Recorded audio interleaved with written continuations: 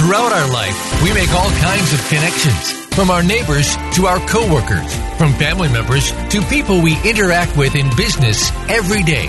What about the connections we make to ourselves? Today, we'll explore the connections that we make and how they define our lives. This is Things Worth Considering with hosts Gord Riddell and Dr. Jan Hill. It's time to listen and learn. Hi, and welcome to another edition of Things Worth Considering. I'm Gord Riddell, and I am here with the ever-evolving co-host, Jan Hill. Hi, Jan. Hello. How you doing? I grew again. You grew again. Because I'm ever-evolving. You are. In so many more ways than just simply, side to side. Hopefully my third eye will pop out. Not when I'm sitting in front of it. Yeah, boom. Yeah, wear your sunglasses. Yucky. Yeah. Look outside right now. It's just amazing. As everything has now begun to change. It's that time of the year. I always find fall colors just so, they're just so vibrant, to say nothing of the trees and so on, up here in the far north of Toronto. It's quite an interesting time of the year. I always think nature gives us some cues around the fact that everything does change. Mm-hmm. And I think that's what we should talk about. Do you want to change? I think that's a great idea. Let's talk about change. Do you want to change? Do I want to change? Sure.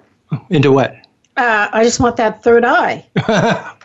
Okay. I think we have a costume for that. There we go. Exactly. Do you want to change? Yeah. There's some things I'd like to change still. Yeah. You know, I'm kind of feel like I've changed a lot.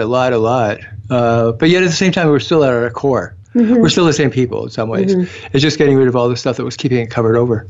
You know what? I think that's really true. And I think the first half of our life we learn stuff. The second half of our life we unlearn it. Yeah, right? Yeah, exactly. And get to enjoy maybe how we arrived here in the first place. That got so densely covered over. Mm-hmm. And everybody else's belief systems. So maybe that unlearning piece is really about coming back to yourself. Oh, I think it is. Yeah, I think it is. I think that's what I've always really enjoyed about the elders, in our communities and so on, is, people think that they're just rude or they just don't have an investment in caring what you happen to think. Mm-hmm. This is what they want. This is where they want to go now. And, I just absolutely love that sort of mentality. I mean, I was talking about, wanting to be rude, but there's still a place for manners. Well, right, but there's this whole idea that wherever we are in our stage of life, and when we look back to see where other people are when we were in that stage of life, a lot of times the concerns and the worries are the same. Yeah. Right, and they're overinflated because in a way, when we're living in it, it's like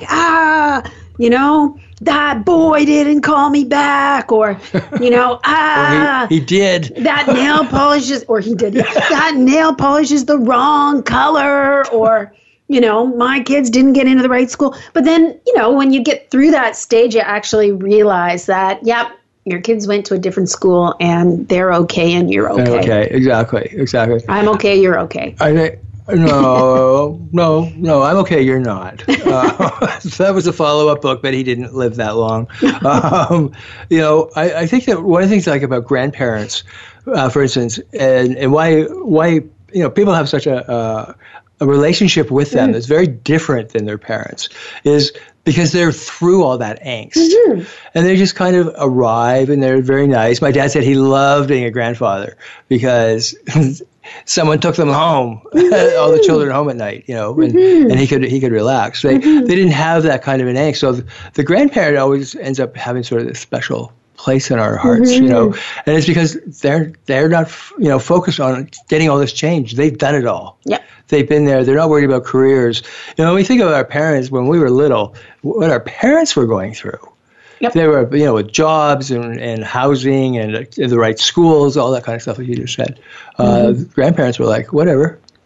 Well, and this is why in cultures where they have extended families, the grandparents do a lot of the child raising because those are the ones who have time to sort of teach the moral codes and they have time to share the histories. Certainly in Indigenous cultures, this is true, right? It's when the parents who are already maxed out for things that they need to get done in a day are all now supposed to be the primary caregivers. Yeah. It becomes problematic, right? And my one grandmother was the historian, you know, on my father's side. And unfortunately, then when I began to do genograms and all that kind of stuff, she passed away. Oh. And so there was no more historians. And it was like, oh, did I listen? You know, and trying to pull these names up that I was coming across. And Right, yeah, for sure. Yeah, it's like listen to your historians. Exactly. Because right? when they're gone, and you're gonna want to know as you move into an elder phase, you're gonna want to know actually where you came from. Mm-hmm. I'm finding a lot of people do that. Mm-hmm. You know, it's not that 20-year-olds don't care. No. You know, 60-year-olds do. Yep. Yeah. Yeah. Yeah. So I think the point is that we really all want to make changes in our life, and we think about it, we plan it, and we talk to other people about it, and maybe we even like commit publicly to things that we are sure that we will absolutely do if all our friends know that we're going to do it, and then we never do them. And then we never do it. Exactly. Yeah. Now, okay, so this brings up for me two things. Okay. One is that I was taught if you're going to go for something, just go for it. Yep. And I'm really understanding it now because the other thing around that is everyone has an opinion. Mm-hmm. Well, why do you want to do that? Mm-hmm. Do you think that's a good idea? And we sort of get all this yuck energy all over our great ideas. Yeah. Negative thought around your creative process. Exactly. So when I was taught, you know, you just hold on to it. You maybe tell one or two people that you're close to. You don't lose all the energy that should be going into what you're focusing on. Yeah, and then convincing people. Exactly. Right? Who just suck all that energy out of you. Just do it. Yeah. Right. But there's a trick to just doing it. Because I think what happens is whether you tell people or not, and I agree with you, that's one of the biggest kinds of mistakes that we make sometimes when we're changing things or we're trying to make a change, is that we blab about it way too early, right? Way too early. But there is actually a phenomenon of change, and we can look at that more closely and really see what the issue is. Why is it that we actually really want to change, and don't. But we don't? We get right up to the finish line and then sit down. Yeah. So we can look at how we change for good. Right? We can check out the research, and we can get to know ourselves better today around that, and nail down that change process. Yeah. Right? Okay. All right. Okay. Let's start. Okay. What are the stages? Mm-hmm. So some of the researchers, probably the best known researchers in this area, it comes from a sort of a pop psych book called Changing for Good. And it's a really, really great book because what it does is it outlines the actual processes and the stages of change. So most of us think of change as a linear process. Yes. You just get up and you go, oh, I'm going to change. And then when we don't change, we go, oh, I didn't work hard enough. I wasn't committed. I failed. That sort of thing. That's right. But a way to beat ourselves up. Yeah. But this book, written by James Prochaska and a guy named John Norcross and Carlos Di Clemente, actually breaks down that change process into stages and into processes, actual kinds of process that we go through in different stages. So here's the deal. If you know what stage you're in, and if you know the processes that fit with that stage, then you can actually consciously construct your change process. And this is what interesting is. This is a book that has been used in coaching for many years, right? And you'll know the difference between a good coach and a bad coach, or even a good therapist and a bad therapist, is if you're sitting in your chair and you're visiting your coach or your therapist or talking on the phone and you're resisting them, chances are they're coaching or therapizing you at the stage that you're not in. That you're not in it. That's right. Right? Yep. So for those of you who are, experiencing coach training or something like that, keep this in mind. If your client's resistant, ask yourself, oh, what stage of change are they in? Yeah. That's really important. Yeah. That's just such a bad therapy session. Yeah, totally, right? You're talking about the light, and I'm talking about the dark, and they're not going to meet. Yeah. Yeah. So we all have to go through these stages of change. And it's not a linear process. So we might move forward, move back, move forward, move back, that kind of thing. It's like a dance, right? But this is true for everyone. Yeah. So as you're listening to the stages, right, think about how you might, like one stage might be your go-to. You might skip over a stage habitually because you didn't actually know it existed, right? That's right. Until today. That sort of thing, right? Some of your stages. Stage one. That's right. Some of the stages might be super, super slow for you. So you feel like you're stuck in that stage. Other ones might go super fast, so you don't even notice that you're doing it. That's right. I mean, some people, when they make their mind up to change, it's like overnight, boom, they're off and running. Yeah. But stage number 1, which is called the pre-contemplation stage, that can go on and on and on. So there's 6 like, I have no stages. intention really of making a change. Yeah. In fact, I don't think I need to change. That's right. That's pre-contemplation. Yeah, and you don't know what you don't know. You don't know. You don't know, and you would deny. Yeah.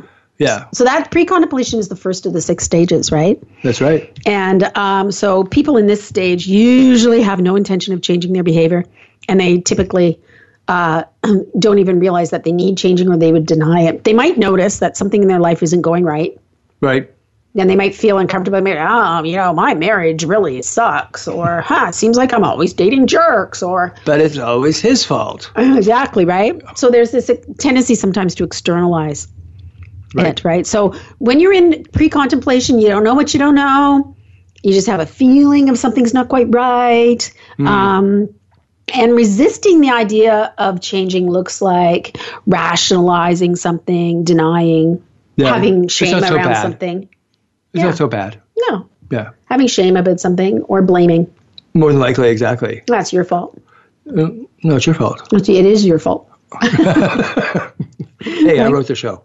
It's all your fault. It's your fault. Right? The resistance there, though, is pretty strong. Mm-hmm. When you tell somebody, like, let's say a health matter, they need to lose weight, they need to stop drinking, they need to, whatever. There's just so much resistance around. Mm-hmm. They know that. Mm-hmm. They absolutely know that, but they're not going to admit that they know that. Mm-hmm. So, I guess I'm sort of grappling with where they're getting the name pre-contemplation when they set this up. But you are contemplating, but you're not going to do anything about it at all. Right, and I think sometimes we don't want to do anything about it. We are stuck, to use that word, in pre-contemplation because there's some recognition. There might be a deep knowing, but it's when we consciously go, oh, I need to change something. That's when the whole process sort of starts. And then sometimes you don't have so much control over what you have to change, because as soon as you make a change in one place, change comes everywhere. Oh, yeah. Right? I always laugh at Marianne Williamson's when she talks about changing and making some changes in her life, and she says, if her life was a house, she just wanted to, put on a new portico and another little porch and stuff like that, and clean the windows. Exactly. In came the wrecking ball. Right? So as soon as you open yourself up to change, then it can just sweep in all sorts of areas and places that you hadn't bargained on. Yeah, I think that came up when we did our another show on change quite a few months ago, that you can't change just one thing. It just sets off this whole domino effect. Exactly. And it's like people were like, you didn't tell me this was going to happen. Mm-hmm. And it's like, what? This is the first time you've been through changes? Yeah. We forget that. Yeah, and it's frustrating when you're watching somebody else and you can go, oh, I can see where they need to change, but they're clueless. Yep. Right? So there's a tendency there in relationships, if you want to help somebody or that kind of thing, is you don't push them into action. Yep. Right? You don't nag because they're not listening anyway. That's right. You don't give up, but also you don't enable. Right. Right? That's a big one. Don't enable them. Yeah, because they got to do it themselves, right? Yeah. Yeah, because people at that stage actually can get pretty nasty. Oh, yeah. We all can. Oh, yeah. Yeah. When someone's trying to push us into something that we don't want to be, or we don't think we need to be, it looks pretty nasty. It really does. So pre-contemplation is a stage that we usually don't think about. Right. Right? Right. Why would we think about something we're we're not reactive thinking to about? it, though. Yeah. We're reactive, but not active. Absolutely. Yeah. Right. Yeah. So contemplation, then, the next stage. Is stage 2. Yeah. Mm-hmm. So this is where we're getting some awareness that says, well, maybe I should really consider moving to another country. Yeah, something's going on here, and oh my God, it might be me. Right? It is you. Oh, no. It's your fault. It might be, yeah, exactly. I have shame now. Oh, right? Please, show us shame. Exactly. So in this stage, people acknowledge that they have an issue and they begin sort of seriously thinking about changing it. Yep. So resistance here would look like this is going to sound familiar. The search for absolute certainty. I will change when I know for sure that this is going to happen. And everything's going to happen and what box it'll fit into and how much Right. it will cost to the penny. Right. Like we have to have, if we only had a crystal ball, then change would be easy. I have a crystal ball. I know. If we only had a crystal ball that worked. Right? Then it would all be easy. It was big. And this fits into the other thing too, like waiting for that magical moment. Yep. Right? Yep. I'll change when the stars align. Exactly. The stars align and the trumpets are do. And that's the Yeah. sign. It's time to It's change. exactly. And that also fits into the other one, which is wishful thinking. Yes. Right? Yeah. Wishful thinking that I didn't have to go through all of this, that I would just wake up tomorrow morning and it would be all changed and finished. Exactly. Wouldn't that be nice? Yeah. It would be lovely, actually. Yeah, and the last one is one of my favorites is premature action. I see this all the time with my clients, and I have to say, I'm often guilty of this. It's like, oh, something needs to change. Boom, spring into action. Do. What do you mean? I just changed completely the wrong thing. Exactly. I pulled the plug on way too many things. Yeah.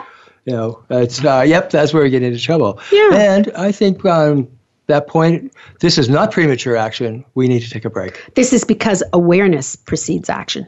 There you go. We are aware of our action. Ding. Ding, ding. Okay, we'll be back on the other side of these commercials. This is Gord and Jan here at Things Worth Considering. We'll be right back.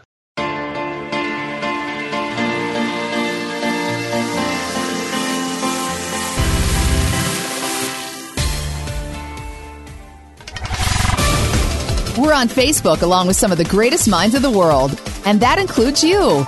Visit us on Facebook at Voice America Empowerment. Imagine a place where ancient wisdom and modern research combine to create a non-judgmental, dynamic educational environment. We believe learning is much more than just theories. It is the application of those theories that anchor your learning deep inside yourself. Our physical, emotional, intellectual, and spiritual selves are embraced and nurtured, learning how to create an internal balance. This is Transformational Arts College of Spiritual and Holistic Training. Since 1988, we continue our mission of spiritually focused education for all who seek. We offer integrative personal development and professional training in spiritual psychotherapy, holistic healthcare, spiritual director, coaching, and esoteric studies. We are located in Lawrence Park in Toronto on Yonge Street, north of Lawrence Avenue. It's easy to get to and harder to leave. Visit our website at transformationalarts.com or inquire at TAC@transformationalarts.com or call us toll free at 1-888-TAC-SELF. Transformational Arts, bringing body, mind, and spirit together. Become a member of VoiceAmerica.com. It's easy and best of all, it's free. Start out by going to our homepage or any of our channels and click register at the top. Once you've created an account and signed in, you can create your own custom library, opt into our newsletter, search by show, host, guest, or topic of interest, or browse millions of hours of content across all of our Voice America radio channels. Membership gets you more. Visit VoiceAmerica.com today to get started and tailor the listening experience to your taste. We're on Facebook along with some of the greatest minds of the world, and that includes you. Visit us on Facebook at Voice America Empowerment.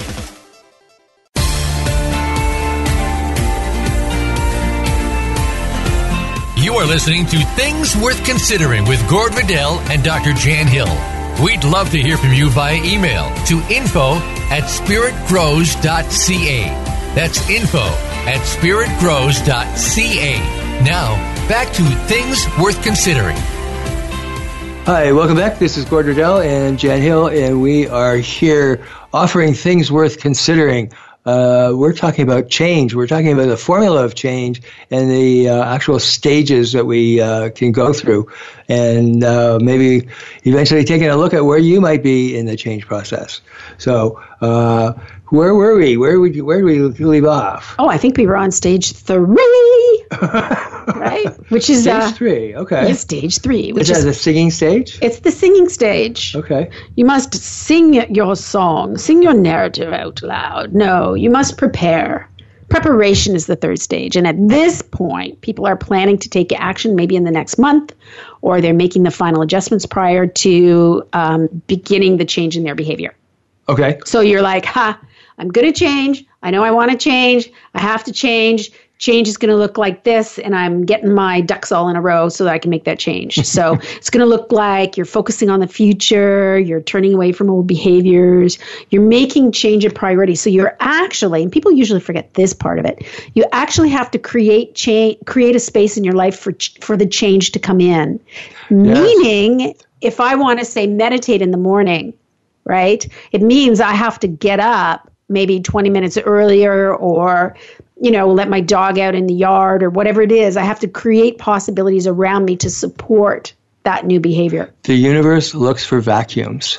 I love that. Yes. It can't fill what's already full. Yeah. If you want a relationship and you're already in one, but you're going to hold out until you can get the right person to come along, it's not going to happen. Yeah, because there's not the space for it to happen. There isn't the space. There isn't the space emotionally. The letting go, the grief process of letting go of something old, none of that has a chance to occur, and therefore, you might grab onto something, but it's not going to last. Yeah. But the universe looks for vacuums. So that's an interesting thing, because they're not by Dyson. As I'm thinking of that, I was going to say HEPA filter, please. As you're saying that, I'm thinking about the stats on marriage and remarriage. If your first marriage fails, meaning if you split up. Fail, I don't really like that word, but it's the one we always use. If you split up, if it doesn't last, if you terminate that first marriage and then go immediately into a second one, chances are, statistically, that one will also terminate. Yep. It's the third one that sticks. But people who have a long distance between their first and their second relationship, the second one usually sticks. It does stick, yeah. Well, after age 80, what are you going to do? Yeah. Get out. Yeah. I'm going to run you out the door. Give me a walker. Yeah. Yeah. Which is why the people who are having affairs and they split up to marry the person who they're having an affair with, they often, because the circumstances and the relationship completely changes. So then they find themselves in a sort of post-divorce relationship with the person that they had the affair with. And the environment is so different and the relationship. Well, totally. It's magical. I mean, if you're having this affair, it's like having a long-distance relationship. It's magical because you get together, you do your cha-cha, a little eating, a little whatever, and the person goes home. You go home, whatever. Yeah. You fly back to where you live. You don't get to see the person on a day-to-day basis. Yeah, there's just no dirty underwear lying around. There is not. There's not even a dust bunny underneath that bed because I checked. Mm-hmm. Really, it's like everything is really quite magical. Mm-hmm. And so then when you decide to make that permanent, you don't even know who each other is. So that's kind of interesting, right? Because if somebody's in that kind of a relationship, let's say, then that environment is going to actually sort of support them being in that pre-contemplative stage of actually leaving their relationship that they might have with somebody else, the person's, let's say they're married to or whatever, their long-term relationship, right? Yeah. It's going to feed this contemplation stage. Yes. Right? Yeah. And probably a little bit of push from the other person too, like if you're going to do something about your ex-wife. Yeah, and that might push you into the prep mode. Right. So the thing in the preparation phase is, and this is a big one for people, is a lot of people feel anxiety. They feel more anxiety in the preparation phase than they do in the actual contemplation phase. Absolutely. I can see that. Yeah. And I think this is Sitting thinking is very different than getting up and packing. Yeah, but I think what happens is, and this isn't true for everybody, but I think what happens is there's a whole segment of our population who are not really trained to break big things, big tasks down into little tasks. We don't know how to do that, right? Oh, yeah, and that's just so crucial. Yeah. That's so crucial. Maybe we should be doing a show on that. Yeah, it's called The Skill of Breaking Down. So it's like planning a dinner party, right? I read that once. I thought it was about crying. Breaking, yeah. Skill of crying. It was for men. The skill of crying, which is actually a skill. It is a skill. It is, exactly. Because men don't have that. Mm-hmm. But no, I know exactly what you're saying because, people get some tremendous ideas, but it's so big. Like they just, they can't even imagine how do they get anywhere near it. Yeah, this is why every visionary needs an administrator. Yes. Right? Yeah. And because the chances of having that, both the visionary and the administrator in one person is pretty rare, right? They have to be, they're cultivated skill sets. That's right. That are often perceived as being antagonistic to one another, right? So every visionary needs an administrator. And the visionary just has to hand over what needs to be done to the administrator, and the administrator just does it. Oh, God, right? Where can I find one? Yeah, exactly. We all need one of those, right? Administrator. Yeah, so this will alleviate the anxiety, right? If you can think about how to break tasks down, bigger visions down into tasks, and how to actually implement them. We don't think about it. Think of all the 20 billion things that you have to do before you leave the house in the morning. Yep. We don't. Some people have anxiety over that for sure, right? But we don't consciously, after we've been doing it for a long time, we don't consciously go, oh, now I must brush this tooth and now I must brush that tooth. But there was a time as a child when we were learning to brush our teeth. We were like, I must brush this tooth. I must now brush that one. And sometimes we regress back there. Yeah, not me. Stage 4 is what? Action. Action. Make it happen. Last camera. If you haven't scared the hell out of yourself yet. Yeah. Because this doesn't occur for everybody at all. The action phase. Yeah. It's what you're aiming for, but it still requires so much modification by this point, or changes in either environment or in the way you think, the way you feel, the way you act, all kinds of things is required. And so I see people becoming incredibly resistant at this stage.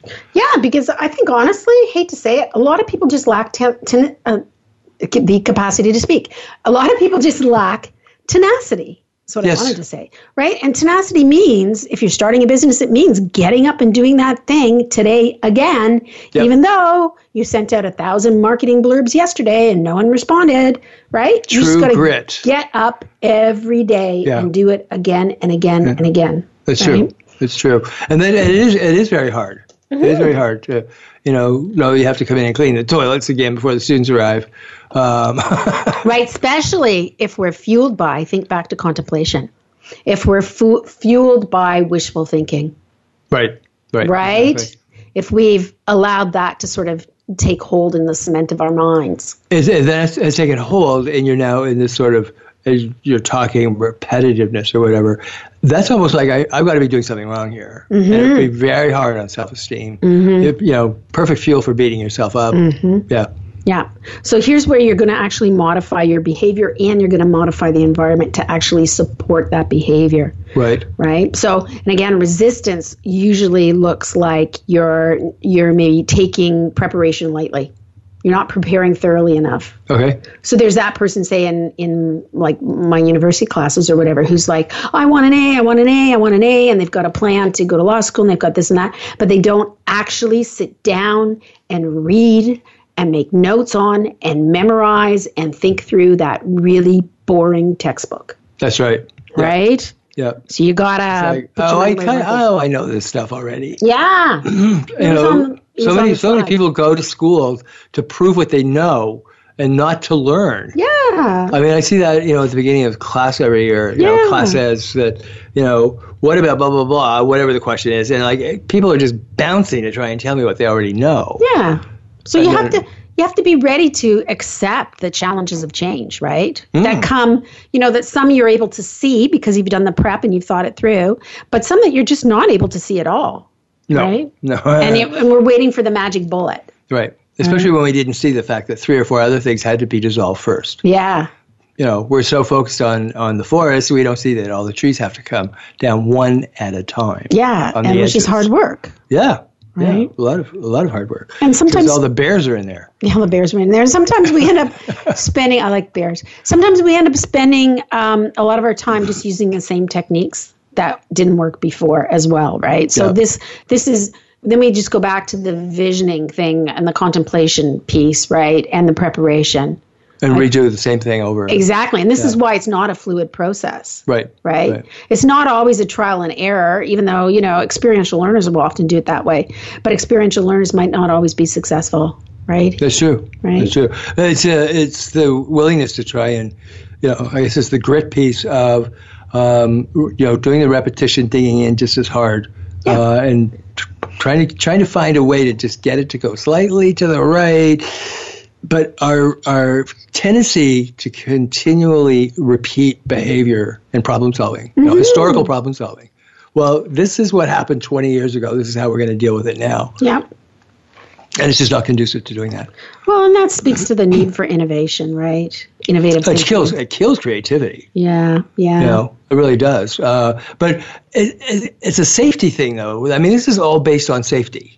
Sure. At every stage, I have to arrive at a place that says, okay, I can breathe and I'm safe. Mm-hmm. As soon as I feel unsafe, then I begin to grab for the things that I knew, like the comfort food, or comfort behaviors or places or people, in order for myself to believe that I'm going to come back to a place of safety again. But I think even having these stages creates a sense of safety, because what it tells us when we're going through our stages, if we are able to recognize them as stages, then we know that when the anxiety shows up, we need to go back. Well, it normalizes everything. Yeah, exactly. It says, like, this is a common experience, for almost all of us. Mm-hmm. But only until the anxiety is big enough that you don't feel safe. What do you mean? Well, because if that, you can feel as normalized as you want, going through these stages as we are, and going, I'm not really so out of touch or whatever, when that anxiety is now building and it's going, whoa, you're changing too many. That gets big enough. So if it hits critical mass, then it just means that you didn't go back soon enough. That's right. Like, that's Absolutely. The whole idea, is that if you know that there's stages, then you're never going to hit critical mass, because you're going to be like, whoa, I can recognize the anxiety's brewing here. Well, I better go back and I'd better prepare a little more. Where are those pills? Right? I better prepare that a little more. Exactly. Right? Exactly. Yeah. I just see too many people derail at the anxiety level. Mm-hmm. And they go so far back to the point where they're back to pre-contemplation, just sitting there hoping that something will knock on the door called opportunity. Right. And then there's the flip side of the people who are super prepared. And of course, their anxiety is connected to the preparation. Yeah, so what happens is, when they feel anxiety, they go back to prepare more, but they really don't need to prepare more. So again, this is all about self-awareness, right? And this is why you, me, and our listeners need to be thinking about what is our usual go-to. Yeah. Right? Yeah. Absolutely. It does require a lot of knowing what that feels like on the inside. Yeah. Because some people can't name it. Certainly, I think men have much more difficulty naming what they're feeling than women do. Yeah. But it can be developed. Yeah. It's like, I'm getting a bad feeling here. Yeah. Sure. Okay. So what happens after action then? Well, then if you're making the change, then you go into a maintenance phase, which is stage 5. Most of us forget about this, or we go, we should be focusing on preserving the new behavior, and maybe we struggle to avoid relapses. And often we think that this is related to discipline, right? So sometimes we might get overconfident, and then the paradigm collapses, the change paradigm collapses, or we might be subject to daily temptations or self-blame. Those are the kinds of resistors you might see. Yeah. Yeah, and then if you remember, here in the maintenance phase, if you relapse, you just got to get back into the change process, right? This is a call to, it's valuable information, because what it tells us is, hey, pay attention. It's time to reevaluate your actual change process. Did you need to change something else? Yeah, exactly. That you weren't aware of in the prep stage. Working with people who are chemically dependent, is relapse is usually a return. There's all the traditional stuff, but it's really a return to what you didn't get, and you go back, you pick it up, and you carry it forward. I think that's just a much more intelligent way, or it's a nicer way. Instead of going, you relapsed, like everything got wiped out. Well, everything didn't get wiped out. Yeah. But there's a couple of things you didn't quite pick up on. Yeah, and people are really, what we seem to forget is that people are infrequently successful the first time around. So it's more likely that we need to go through the process a few times, right? That's right. And the Canadian Lung Association, for people who are quitting smoking, that when they look at it, the average person has to quit 13 times I can believe that. Before they actually stop smoking. Yeah, and I think 13. I think that the idea behind that is that change is often harder than we believe it's going to be when we're in the earlier stages. Absolutely. It gets back to that tenacity thing. Okay. let's tenacity on over to a commercial. Okay. All right. This is Things Worth Considering here on Voice America Talk Radio. And I'm Gord Riddell. I'm here with Dr. Jan Hill, and we will be back on the other side of these commercials.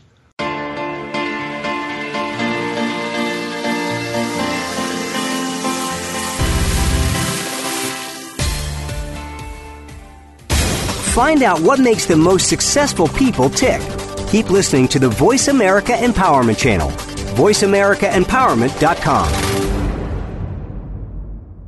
Imagine a place where ancient wisdom and modern research combine to create a non-judgmental, dynamic educational environment. We believe learning is much more than just theories. It is the application of those theories that anchor your learning deep inside yourself. Our physical, emotional, intellectual, and spiritual selves are embraced and nurtured, learning how to create an internal balance.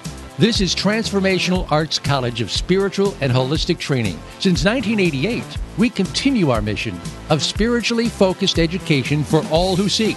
We offer integrative personal development and professional training in spiritual psychotherapy, holistic healthcare, spiritual director, coaching, and esoteric studies. We are located in Lawrence Park in Toronto on Yonge Street, north of Lawrence Avenue. It's easy to get to and harder to leave. Visit our website at transformationalarts.com or inquire at TAC@transformationalarts.com or call us toll free at 1-888-TAC-SELF. Transformational Arts, bringing body, mind, and spirit together. Have you had a chance to check out Voice America's online magazine and blog? If you love our hosts and shows, check out articles that give an even deeper perspective, plus topics about health and fitness, movie reviews, philosophy, business tips and tactics, spirituality, positive thought, current events, and even more about your favorite hosts. It's just a click away at blog.voiceamerica.com. That's blog.voiceamerica.com. The Voice America Press Blog. All access, all the time. Find out what makes the most successful people tick. Keep listening to the Voice America Empowerment Channel. VoiceAmericaEmpowerment.com.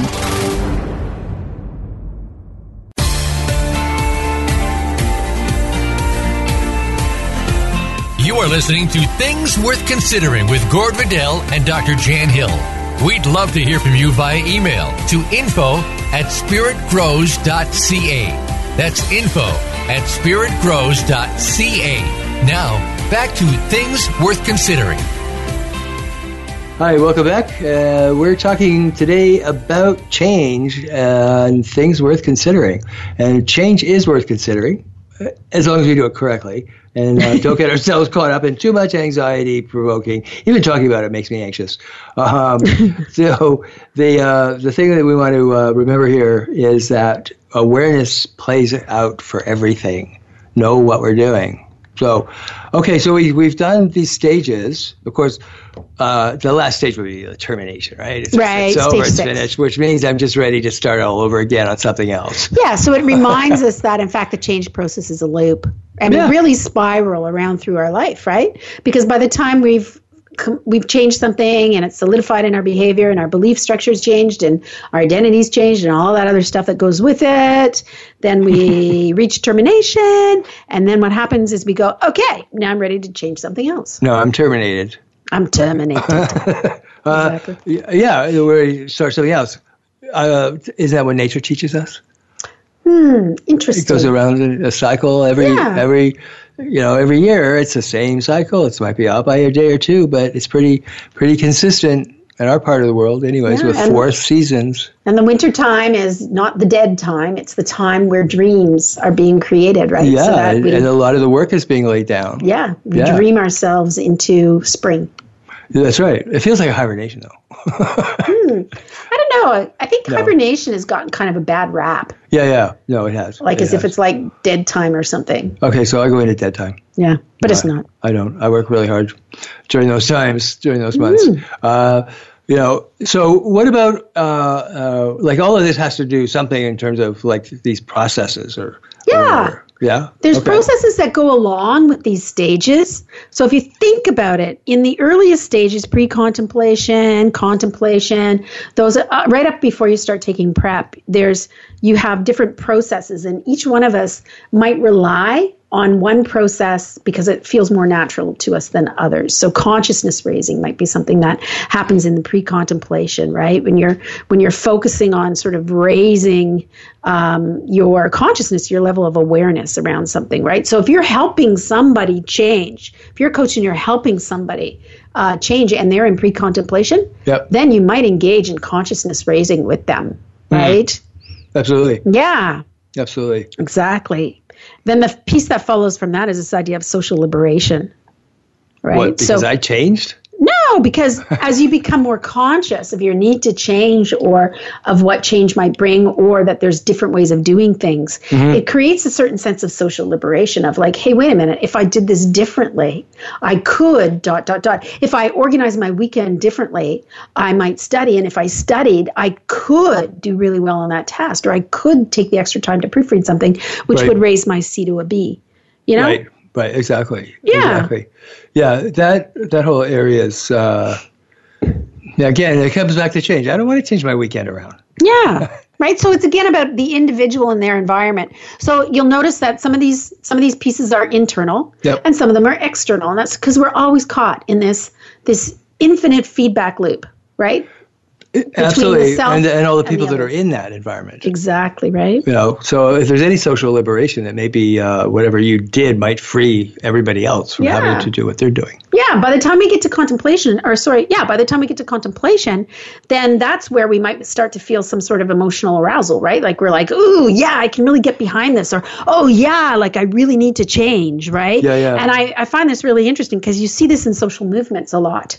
Yes. Right, where then people come together, and then the green movement, right, the Extinction Rebellion movement is about, in many ways, invoking emotion in people so that they can get behind making changes that will slow down climate change. Well, I can see just from a very personal, like in classrooms, you have this sort of, we're here, I don't know what this class is really about, and then something ignites them. Yeah. And all of a sudden you have this dynamic class where they're just like, boom, all this energies come together. And that's an awesome experience. Well, and because usually there's some sort of personal connection with the material, right? Sure, absolutely. Go back to climate change. Honestly, if the polar bears all die, is it going to affect me a lot that I know about? No, I don't have polar bears in my daily existence. You don't? No, I don't have them in my yard. They're not coming to the dump where I live. They're not, you know what I mean? Like they're not in my immediate existence, right? However, I can emotionally get behind that because I know that there are people that will affect gravely. And that I know that the starvation of the polar bears and the drowning of the polar bears is actually a sign of some bigger problem, right? Yeah, absolutely. So if you can have a personal connection to it, then the emotion is what will fuel you to actually make that change and to keep you in the contemplation stage doing the work that you need to do to get behind that, making that change, to raise the importance of making that change, right? Well, if you took just staying with the polar bear idea for a minute, because it is, you and I have no experience with this, but if you take a photograph of that, and then cut out the polar bear, is to what all is around that polar bear that is now severely affected by the fact you got a hole in this picture. Right, that's what ecosystems are. Exactly, that's exactly what it is, and that's that happens at the social level, it happens at our very personal level, and it's happening at the ecological and environmental level. It's very scary. Exactly. Once we lose a species, there's a whole lot of other species that were dependent upon that species. It could be a plant, it could be a slug, but it's everything else that's dependent upon that. Yeah, what's really interesting is, so we feel each of us have our own sort of individual kinds of responses to emotion versus rationality, right? Yeah. And so what's interesting to me is that if you feel uncomfortable with emotion, then you will feel uncomfortable with PETA stopping the slaughterhouse trucks on their way into the slaughterhouses. You will feel uncomfortable with that. You will feel uncomfortable with the animal rights stuff that you see, the dog meat farms and stuff where they just show the slaughter of dogs, the brutal slaughter of dogs on Facebook and stuff. You will feel uncomfortable with that if you're uncomfortable with emotion, generally speaking, and you'll be like, hey, I don't want that in my face. Right. And that's totally valid. Yep. if you're more comfortable with rationality, then you might actually really like the fourth process, which is the self-reevaluation process, which goes back to this rational side of the brain. Okay. Right? Where you start to reflect exactly as you've been saying on the current state of affairs, your current feelings, your current actions, these kinds of things. And you think about it rationally in the sense that, well, gee, if I'm going to ... then this is going to be the natural outcome. If I'm going to smoke, 2 packs of cigarettes a day or vape or whatever it is, then a possible outcome could be, this lung cancer when I'm 45 or something, right? Yes. Yeah. So it's that self-reevaluation happens also in the contemplation phase. And that, the rational piece, can actually also fuel change. Yeah, for sure. Commitment to change, right? For sure, because actually the rational will help you map out the smaller steps. Exactly. Way more than what your emotions would. Yeah. Yeah. The emotions want to go running for the prize. Exactly. It's just interesting to me in the social change, if you actually look at social change movements, the people who work in the field of emotionality are often vilified. Perceived as being judgmental, right? By the people who work in the realm of rationality. Yeah. The people who work in the realm of rationality are often perceived as being immoral by the people who work in the realm of emotion. Of emotion, exactly. Right? And of course, and they're right. We operate in both places. Right? We operate in both places, really. Yeah, the fifth process we already kind of talked about, which is this idea of commitment, which often shows up in preparation, right? Mm-hmm. It's the process of commitment is one of the most powerful things. It's you just don't wake up one day and become the person that you desire to be, right? You have to actually commit to being that, and then you have to follow through, right? You have to tell yourself that you are in the process of becoming that person. Yeah. Maybe the person that you always were, as you shed your skin, you shed your learnings, right? Yeah, from your social learnings or whatever. And again, you could share that publicly or not. You could just become. Yeah. Keep becoming, right? I don't think we need to share everything publicly. No. I really don't. I mean, I'm still, I'm not talking about secrecy, but I'm still a big believer in hold your cards tight. Yeah. Partly that's a cultural thing, and I think it's partly a generational thing, because you look at the kids who grew up with Facebook, the kids who grew up with Twitter and all the rest of those, where everything is posted. Everything. Right? Yeah. It's a little bit different. So I guess because I'm not from that period when they were invented and whatever, I was like, no, I don't need to do, especially like I'm going to the bathroom now. Okay, thanks for sharing to the 200,000 people on your, who cares, Yeah. I think there is a tendency to put a lot of their stuff out that I couldn't even see myself doing that. Well, right, and I'm from a generation where privacy was important, right? It still is. Yeah, well, obviously it is. But I mean, the laws, all these laws are coming out on privacy laws. My goodness. Mm-hmm. You look the wrong way and you've broken a privacy law. Yeah. So now the sixth process is what they call countering, and this is a process that shows up in action in the action phase, right? And the countering is what you do is basically you substitute. We all know this. Anybody who ever took stop smoking or anything like that, or went to Weight Watchers or any of that, instead of eating the chips, what do you eat? Carrot sticks. Cigarettes. Instead of smoking the cigarettes, what do you eat? Carrot sticks, right? Yeah. So carrot sticks this is probably one of the reasons why carrot sticks are so widely purchased across North America, is because we're using those as substitutions, as an action that counters the existing action. That's true. That's true. Yeah. Thank God for little baby carrots. I know. Yeah. They help us become, this countering helps us become more aware of the behavior that we want to change, how many times it shows up. Like if you're just an unconscious nail biter, if you put that stuff on your fingernails that tastes gross, you actually then realize how many times you put your little fingernails into your mouth. Right. Whereas before you're like, I didn't even realize. Yeah. Then every time you put your finger, you go, bleh. Exactly. Right. My brother and I were major nail biters. Ah. And my mother, this is one of my younger brothers, and my mother took the two of us to see our family doctor, and we pretty much chewed them off. And so he said to me, "Do you know?" Or to us, my brother and I, the woman whose arm's missing and half her arm, the Venus, the Milo statue. Yeah. And I'm like, yeah. And he looked at me and he said, "She bit her nails, and look what happened to her." Oh my gosh. And I walked out going, oh my God, do you know I never bit my nails again? Wow. My little brother went down the stairs saying, well, that's a load of crap, as he spit out his nails. Your little brother was so much wiser than you. He still bites his nails. I don't. Oh, okay. Well, but it was just a reminder of that. Short-term wise versus long-term wise. I was like, oh my wise God. guy. I don't want my arm to fall off because I'm chewing on a fingernail. That's right. Yeah. Yeah. The seventh process is related to, again, stuff that we've been talking about is environmental control, right? Yep. So change the environment. Yes. Right? And sometimes you have to. You can't get better in the city that you got sick in. Can't get better than the city. That's a whole rehab thing. Is it? Yeah. Oh, for rehab. You need to go away. You need to go away and go into rehab or whatever. But you can't hang out with the same crowd and expect to be a different person. Right, because the environment won't support change. Absolutely. Right? Absolutely. They do not want in any way, shape, or form for it to happen. Yeah, it's just like because that threatens them. Yeah, never profit in your own land. Right. It's true. I had a professor no preaching to the choir. Yeah. I had a professor who said that to me once after she switched universities, and I thought, I like her. Anyway. Yeah. The eighth process is one we use all the time, which is basically rewards, right? Yeah, it's the oldest approach known to humankind. Yep. Right? It's just reward yourself for the positive change, and just like we do with puppies. Yep, and ignore the other one. Right? Yes. And then the final process is to create helping relationships. Right? And you can do this throughout your whole process of change, is to create helping relationships, right? That support your change process. Yeah. Right? Yeah. You have to have people that support that process, especially if it's big stuff like, major lifestyle changes. You can't do it by yourself. Yeah.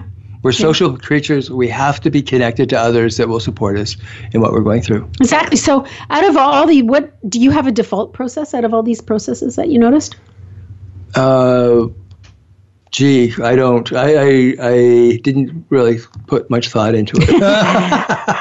That's probably my default. Yeah. Back to pre-contemplation. Yeah, Mr. exactly. Rydell, could you please return to the pre-contemplation waiting room? Yeah. Exactly, right? What about you?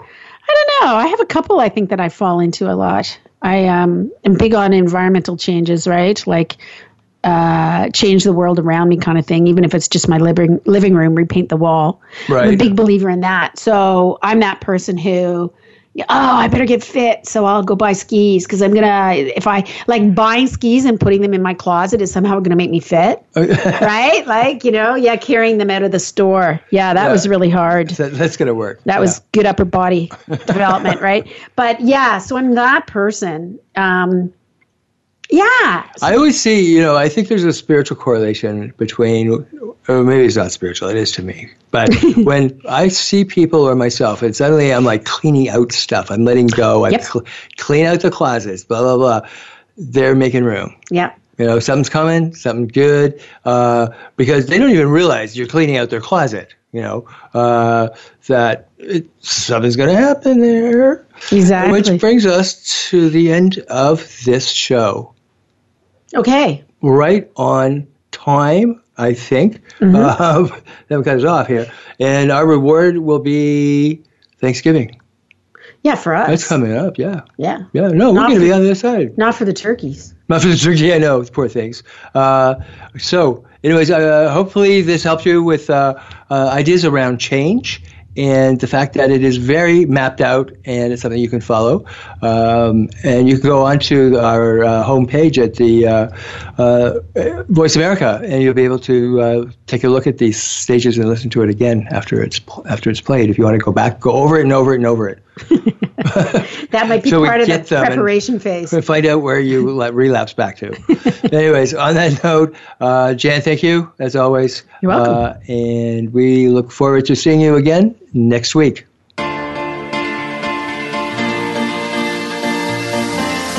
Thank you for tuning into Things Worth Considering.